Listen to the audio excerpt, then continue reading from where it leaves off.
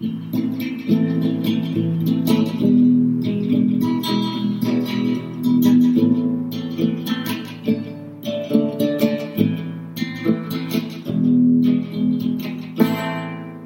and Peace, a podcast by the International Crisis Group. Welcome back to War and Peace, a podcast of the International Crisis Group, ready for another year. This is our first podcast recording of 2023. I'm your host, Ola Oliker, speaking to you from Brussels. And I'm your co-host, Alyssa Jobson, speaking from Brussels as well. And today we are super excited to start off the year with a conversation with Baroness Catherine Ashton. Cathy, as she has very graciously asked us to call her, served as the European Union's top diplomat, as well as in other senior foreign policy roles in the European Union and the United Kingdom. She is currently a Woodrow Wilson Center scholar and the author of a brand new book. As the European Union's first High Representative for Foreign Affairs and Security from 2009 to 2014, Cathy had a leading role in diplomatic efforts to resolve some of the major crises of the time, many of which still reverberate today. During her tenure, she led the EU's efforts to tackle piracy in Somalia, encourage democratic transition in the wake of the Arab Spring, and coordinate a response to Russia's invasion of Crimea in 2014.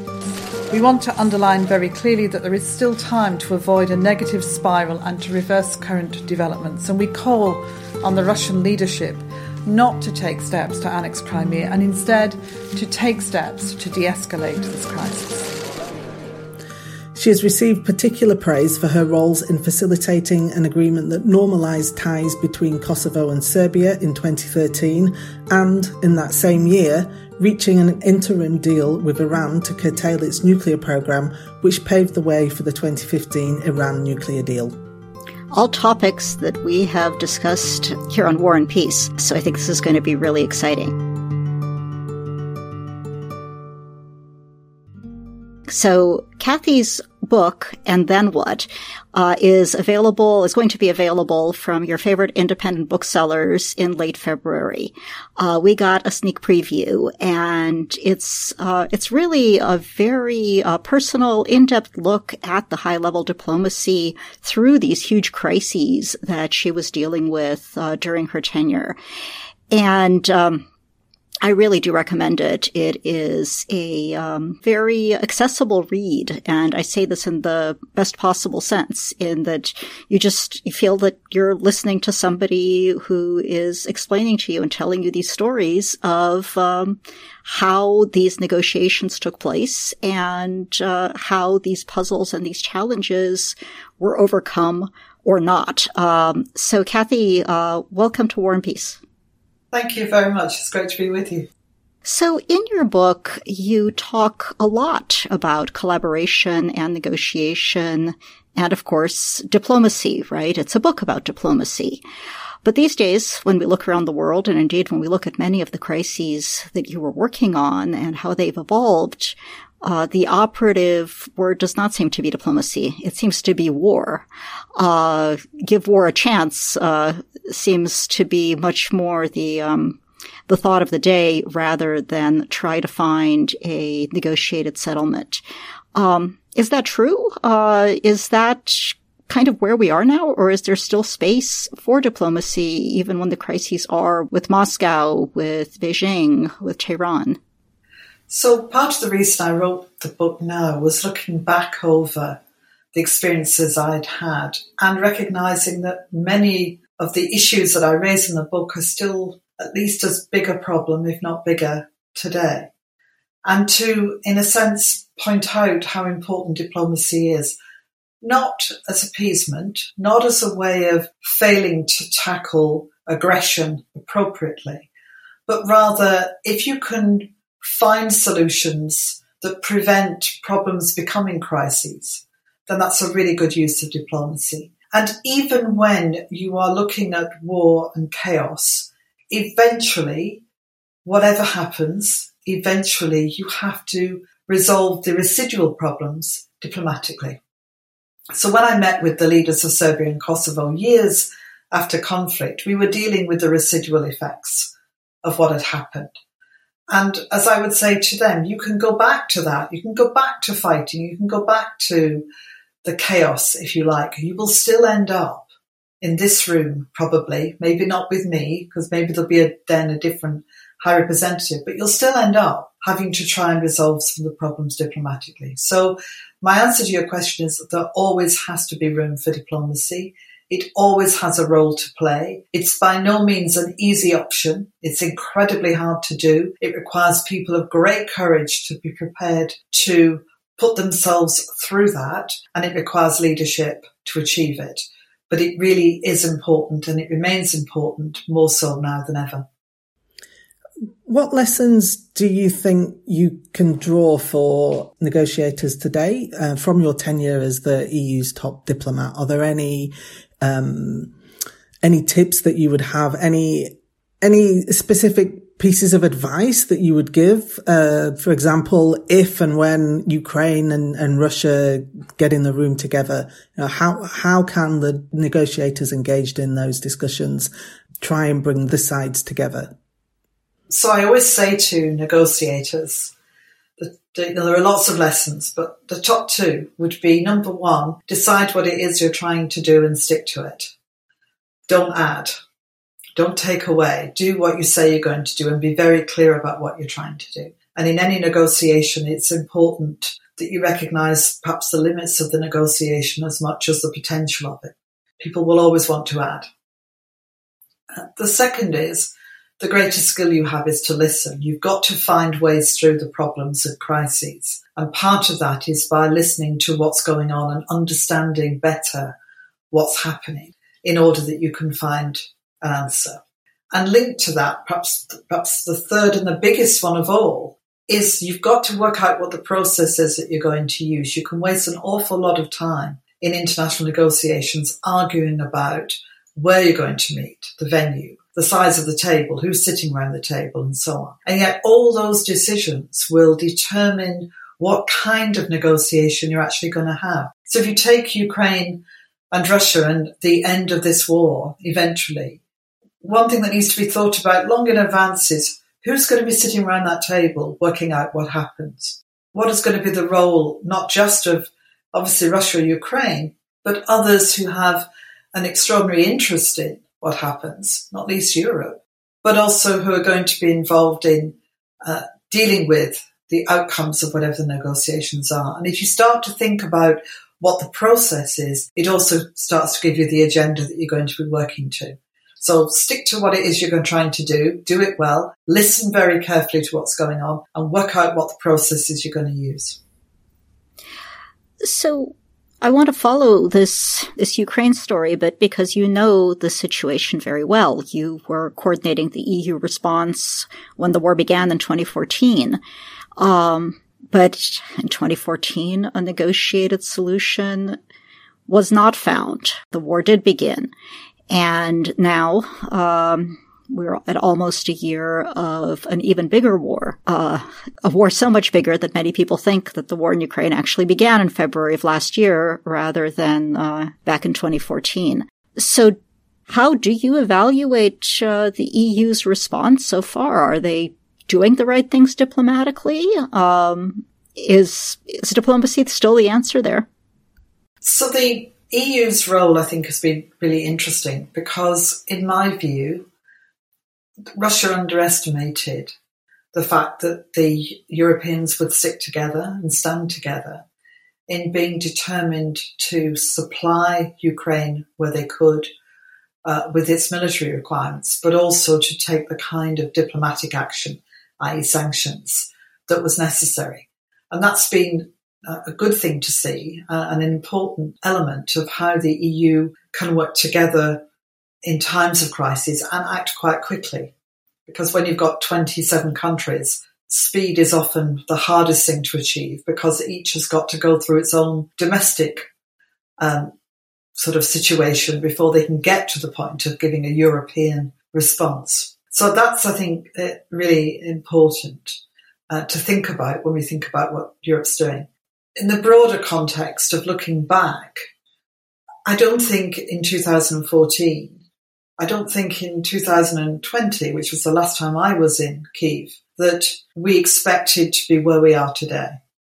There was an unexpected attack by Russia to take Crimea, an unexpected attacks into the Donbass in 2014. We didn't think that would happen, but it was in a context that was quite different, of Ukraine going through this dramatic series of changes. And we thought at the end of that this was pretty much going to turn into what I think I call in the book the wedge, that President Putin likes to create circumstances in nations where they're unable to operate as a sovereign whole country. Look at Georgia. Look at what's happened in Moldova with Transnistria. You've got countries where bits of the country are not really under the control of the government, and therefore they can't do things like join other organisations, or they can't develop their economy the way they'd like to because they're dealing with this problem. And we sort of thought that was sort of where it was going to get stuck. Nobody really anticipated, or very few people anticipated, that we'd end up where we are now. And I think the importance of what Europe is doing is that it has an important role both in terms of the diplomatic action, but it will, I hope, play an important role in what comes next, and then what question, which applies to this, which is when this war is done, whenever that is, there is a role for Europe in the context of helping to support Ukraine through its reconstruction and its future development, not least with the EU itself. I want to come back to the and then what, but I actually want to follow up on something you said. You described sanctions as a form of diplomacy. I think a lot of people would disagree with you, right? Sanctions are a form they're an economic instrument, but they're a punitive economic instrument. They're not talking. They're not fighting either per se, but under certain circumstances, sanctions can have weapon-like effects, right? So, can you elaborate a little bit about why you see them as a diplomatic instrument rather than an instrument of coercion? Or can diplomatic instruments be instruments of coercion? I wouldn't disagree with you. I think in the context of how I feel about it is you've got this kind of toolkit, if you're a diplomat, of things that you can use, and it's all about what people might call carrots and sticks. For me, it's about moving the relationships across a spectrum that on the one hand has people in the freezer, i.e. no communication, no contact, coercion of that kind, economic coercion of that kind, and so on, right the way through to the oven, where you've kind of got a recipe that you've put together and baked into something rather lovely and tasty that is a strong and positive relationship. And you're always moving the relationships between nations or groups of nations along that spectrum. And you use the tools that you have available. So it's not really diplomacy. You're quite right to pull me up on that. But it is part of the diplomatic toolkit of things that we can use to try and get a change of behaviour. Because the point about sanctions is they're too often, in my view, seen as an end rather than a means to an end. But the purpose of sanctions is to make change, is to stop something from getting worse and hopefully reverse it. It's not just to say, right, we've taken sanctions, job done. Far from it. It's about using it as a tool while you then get the job done, as it were. And in terms of the sanctions that Europe's deployed against Russia, I mean, they've been the strongest, I think, that Europe has ever deployed.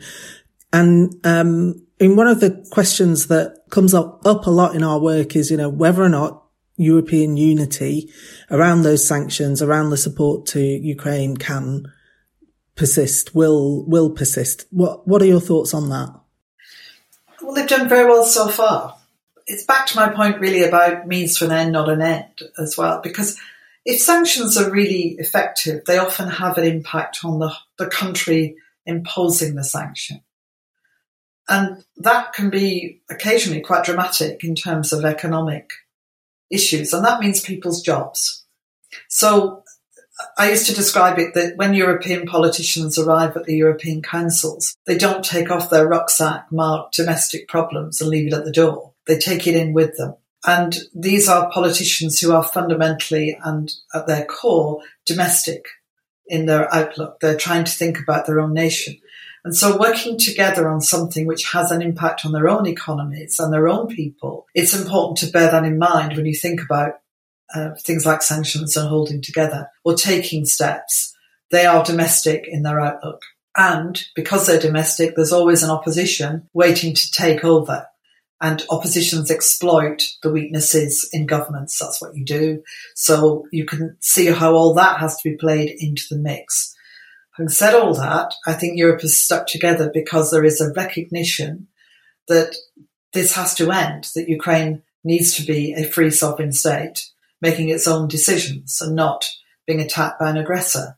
And that means for Europe that there is very little room for political nuance on that thought. That is what is. And therefore they're sticking together, I think, more closely. But over time, if sanctions are just used as the only thing that you do, and there is no outcome, there is no way of solving it, then you do see the wearing down of a willingness to continue to deploy the same weapon or the same bit of the toolkit without there being something else that happens as a result of it. And that again plays back into the domestic arena. How long are people prepared with energy prices high, with the challenges that are told to them to be about the Ukraine crisis, which of course in the main they are, then that also has to be sort of played into this. So it's important that we don't just use sanctions, important that we use them well, and important that we do it in ways that means that Europe can stick together.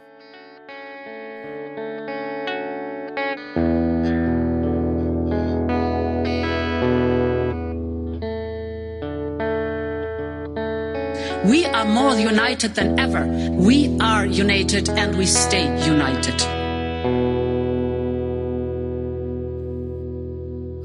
So you've kind of described the and then what for Ukraine, right? Which is that Ukraine retains its sovereignty, that Ukraine is successful.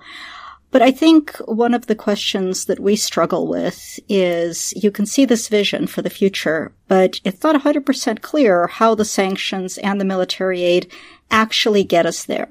Do you think there is a vision for this, or do you think it's a little bit of a muddling through approach of these are the tools we have, we know what we want, we don't quite know how to get us there, but, you know, this is what we're trying to do? I mean, I feel like the Russians have a pretty clear story for their and then what, right? They defeat Ukraine. Everybody accepts that they have won and that they have the right to throw their weight around in their neighborhood as they define it.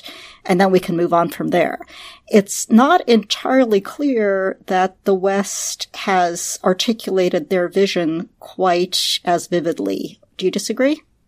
I think it's for Ukraine to articulate its vision rather than the West. The most important thing in all this is that Ukraine decides its future, and we must be careful not to decide it for it either.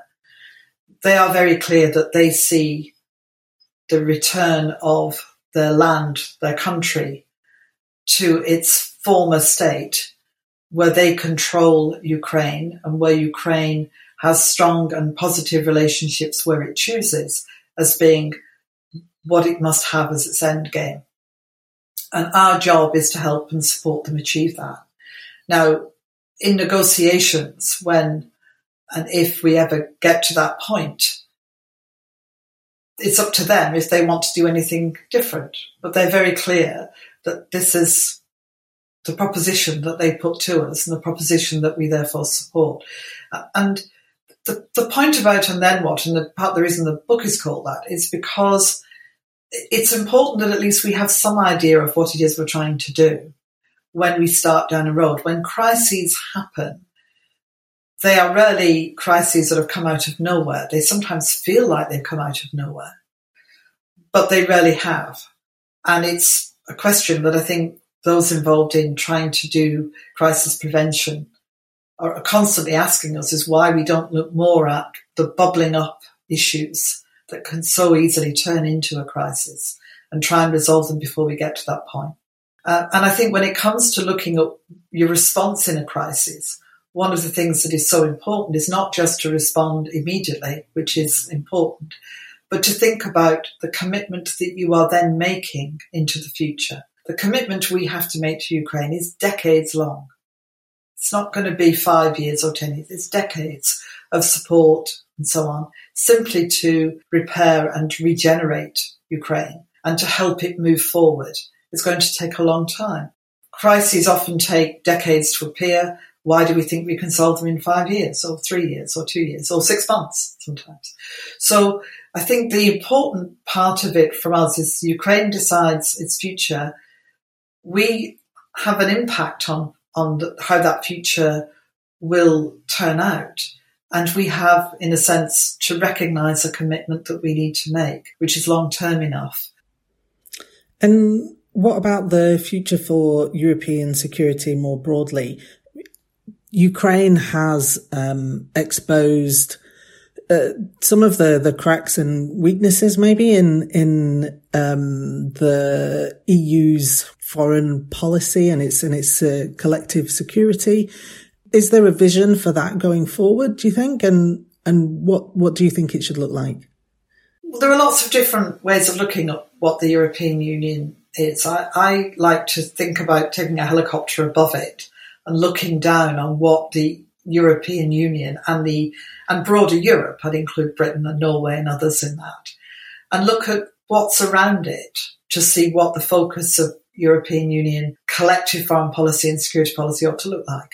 And you see it sort of writ large. You've got the Western Balkans and the challenges that we see currently every day at the moment in Serbia and Kosovo, but the broader challenges in Bosnia-Herzegovina and so on, and the future of that region inside the EU.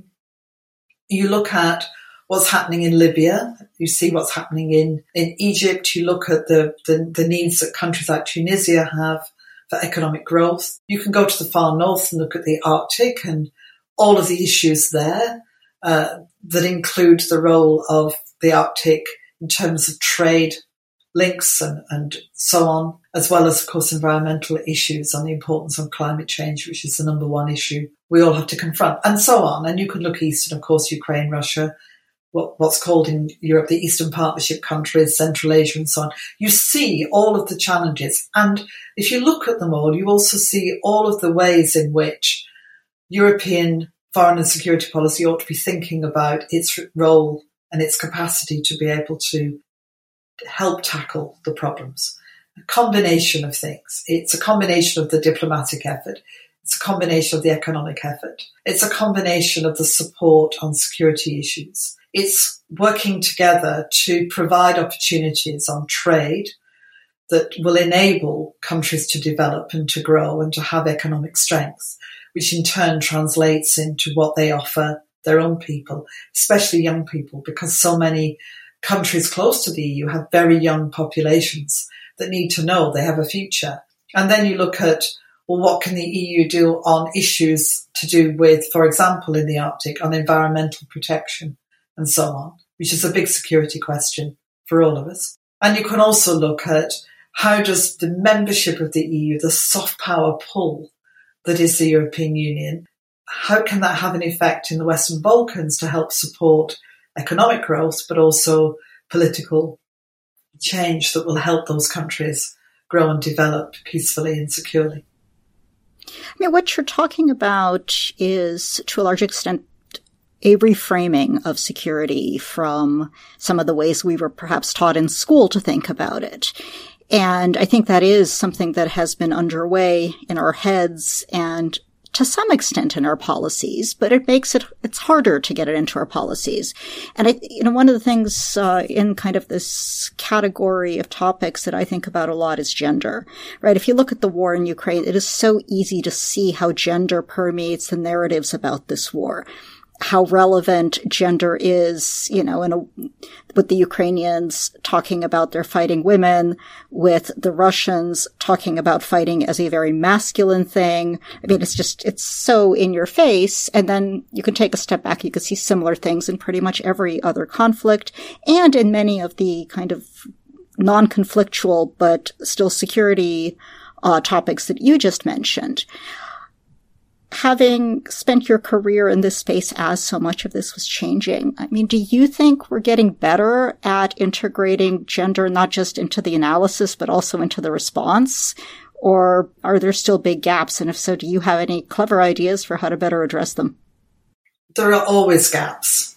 And the best way to address them is for people to see women doing the jobs so that they see that this is what women do. And my tiny anecdote about this is that when I began as High Representative, I was creating heads of delegation posts across the world, converting commission responsibilities to be additional in terms of foreign policy. And there were very few, a handful of posts that were led by women. And by the time I left, I think there were 49.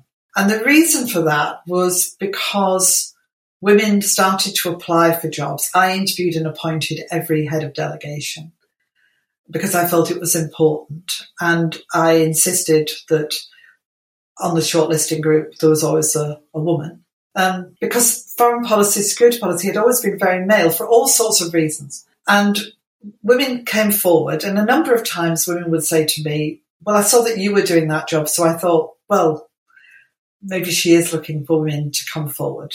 But it's also about the very practical things, like making sure that the timing of appointments meant that they could get kids into school at the right time. You know, there's lots of practical ways in which women are prevented indirectly from doing jobs. I remember this as a justice minister in the UK government when looking at the fact that judges were expected to move around the country at a moment's notice. Well, lots of people can't do that, but especially women are still affected by the caring responsibilities of younger and older people. So there are lots of things that one should be clear have moved forward. There are more women involved, but there are still far too few. And it's still going to be important to continue to promote the idea that women are as good, if not better, at many of these responsibilities and jobs as anyone else. My experience, having worked on the Iran negotiations with two brilliant women, Wendy Sherman from the US and Helga Schmidt from the EU, my experience of being the woman in the room in the Serbia-Kosovo negotiations is that actually when you get men and women working together well, that's the best combination because we've got different experiences and different, not skill sets, but different approaches. The problem for many women in security policy is that security is equated with being tough and hard and all of the kind of military aspects. And for a lot of reasons I don't quite understand, there's an assumption that women don't automatically understand all of those issues, which of course we do perfectly well. And the more women that can show and develop their expertise in this field, the better. I think we are with you on that, for certain. Especially the part about women being more capable. I think all three of us are clearly more capable than many of our peers, if not all. So I'd quite like to to come back to your role as the first ever High Representative for the European Union, which is essentially the European Union's foreign minister. How has that role, which I think is now on its third occupant, Josep Borrell, how has that role evolved since you first held it? And also, what constraints does the holder of this position face, given that they in effect have to represent 27 governments, 28 during your tenure, all of whom have competing interests and competing levels of power and influence in the conflicts that you were engaged in resolving. It'd be interesting to hear from you how that role has changed and how it is constrained or not. So the big difference that I hope I handed on to my successor, Federica Mogherini, was she didn't have to create a service. We've done that. And a lot of the first tenure was about inventing the European External Action Service and getting the agreement of the institutions, the Council, that is the Member States, the Commission and the Parliament, to doing that. And then putting people in place and working through all of the consequences of that, of creating these sort of delegations, embassies across the world. And then getting countries who were recipients of this new idea to understand what it was. because we shouldn't make an assumption that just because you put an EU delegation in a country that they think, oh yes, they kind of would ask me, well, what is it? What are you trying to do? What's different about it? And so on. And the question I used to often ask was, how do they know it's Europe as opposed to Germany or France or Belgium, and so on. I think, secondly, it's become more ingrained in the structures, and that's important in Brussels, as you both know, that the structural framework of Brussels had to shift a little bit to accommodate a quasi-institution. And it's not easy for long-term institutions to shift. So now it's become part of the furniture in a good way, I hope. And I think also the member states particularly have got used to the idea that this is where decisions can be put together. On your questions about the kind of the 27 or 28, in my case, coming together, I used to enjoy very much the council meetings. People always say, how could you possibly? It was all day. You were sitting chairing it all day. And the reason was because it was much easier than people think. In my 5 years, we met, I think, 50 times formally and 12 times informally. We never took a vote. We never failed to reach agreement. And I'd like to tell you it's my brilliant chairmanship, but actually what it's about is that there is a great willingness in Brussels to reach agreement. I often describe it like this. The ambassadorial post in Brussels that a country sends you to is the only place where you will have seen to have failed if you have simply stuck to your domestic position and not found a compromise. Success is when the EU has a position. Your success is determined by what contribution you make to that. Yes, you are making your country's position clear, but your job mainly is to find a way to position that such that there is a conclusion at the end that everyone agrees to. Everywhere else in the world, your job is to stick to your national position regardless and to promote it and push it regardless. In Brussels, that's a sign that you're no good as an ambassador. And in the foreign policy world, their job was to get ready the Foreign Affairs Council such that it reached agreement. Sometimes it had to reach agreement between ministers because there were still knotty problems to be worked out, but we never fail. And that was in part because if you as a nation have an issue that is really significant and important to you, having the strength of, in my case, 27 others coming to support you can make a big difference. It not only amplifies your voice, but it can bring a lot to bear on the problem. And in return, you will do the same for someone else. So it's a give and take relationship, in part about geography and politics, and in part about information and knowledge. So the people talking about what's going on in Ukraine were talking about it for years beforehand. Countries who are but Ukraine, countries that have got long history of relationships with Ukraine. So too with the countries of the Arab Spring, countries that were directly affected by what happened and who understood and knew much more than others. Similarly, the Nordic countries and the Arctic and so on. So you have this phenomenal ability to use and exploit, in the nicest sense of that word, all this information, history, geography, that allows Europe to come up with solutions that should be, and increasingly I think could be, better solutions than individual countries can do. And that's the power of what Europe can achieve and the importance of pulling it together. And the High Rep's job is a combination of sort of leading it and chairing it and moulding it a little bit. But their main job in that context is to pull it together and embody it. And as I would always say, it wasn't just about my voice, it was about the 28 other voices saying the same thing that made Europe stronger. So, Kathy, sadly, we're out of time. I feel like there's so many more questions that we could dive more deeply into. But sadly, we cannot. So I just want to thank you for joining us on War and Peace and sharing your insights. Well, thank you. I've had a great time talking to both of you.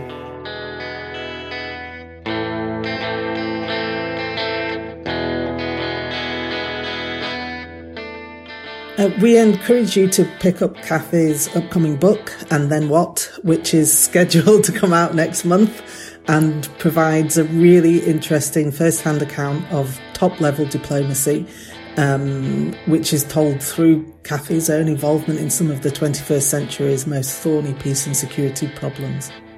And in the meantime, as you follow the 21st century's continuing peace and security problems, you should be reading the work of Crisis Group.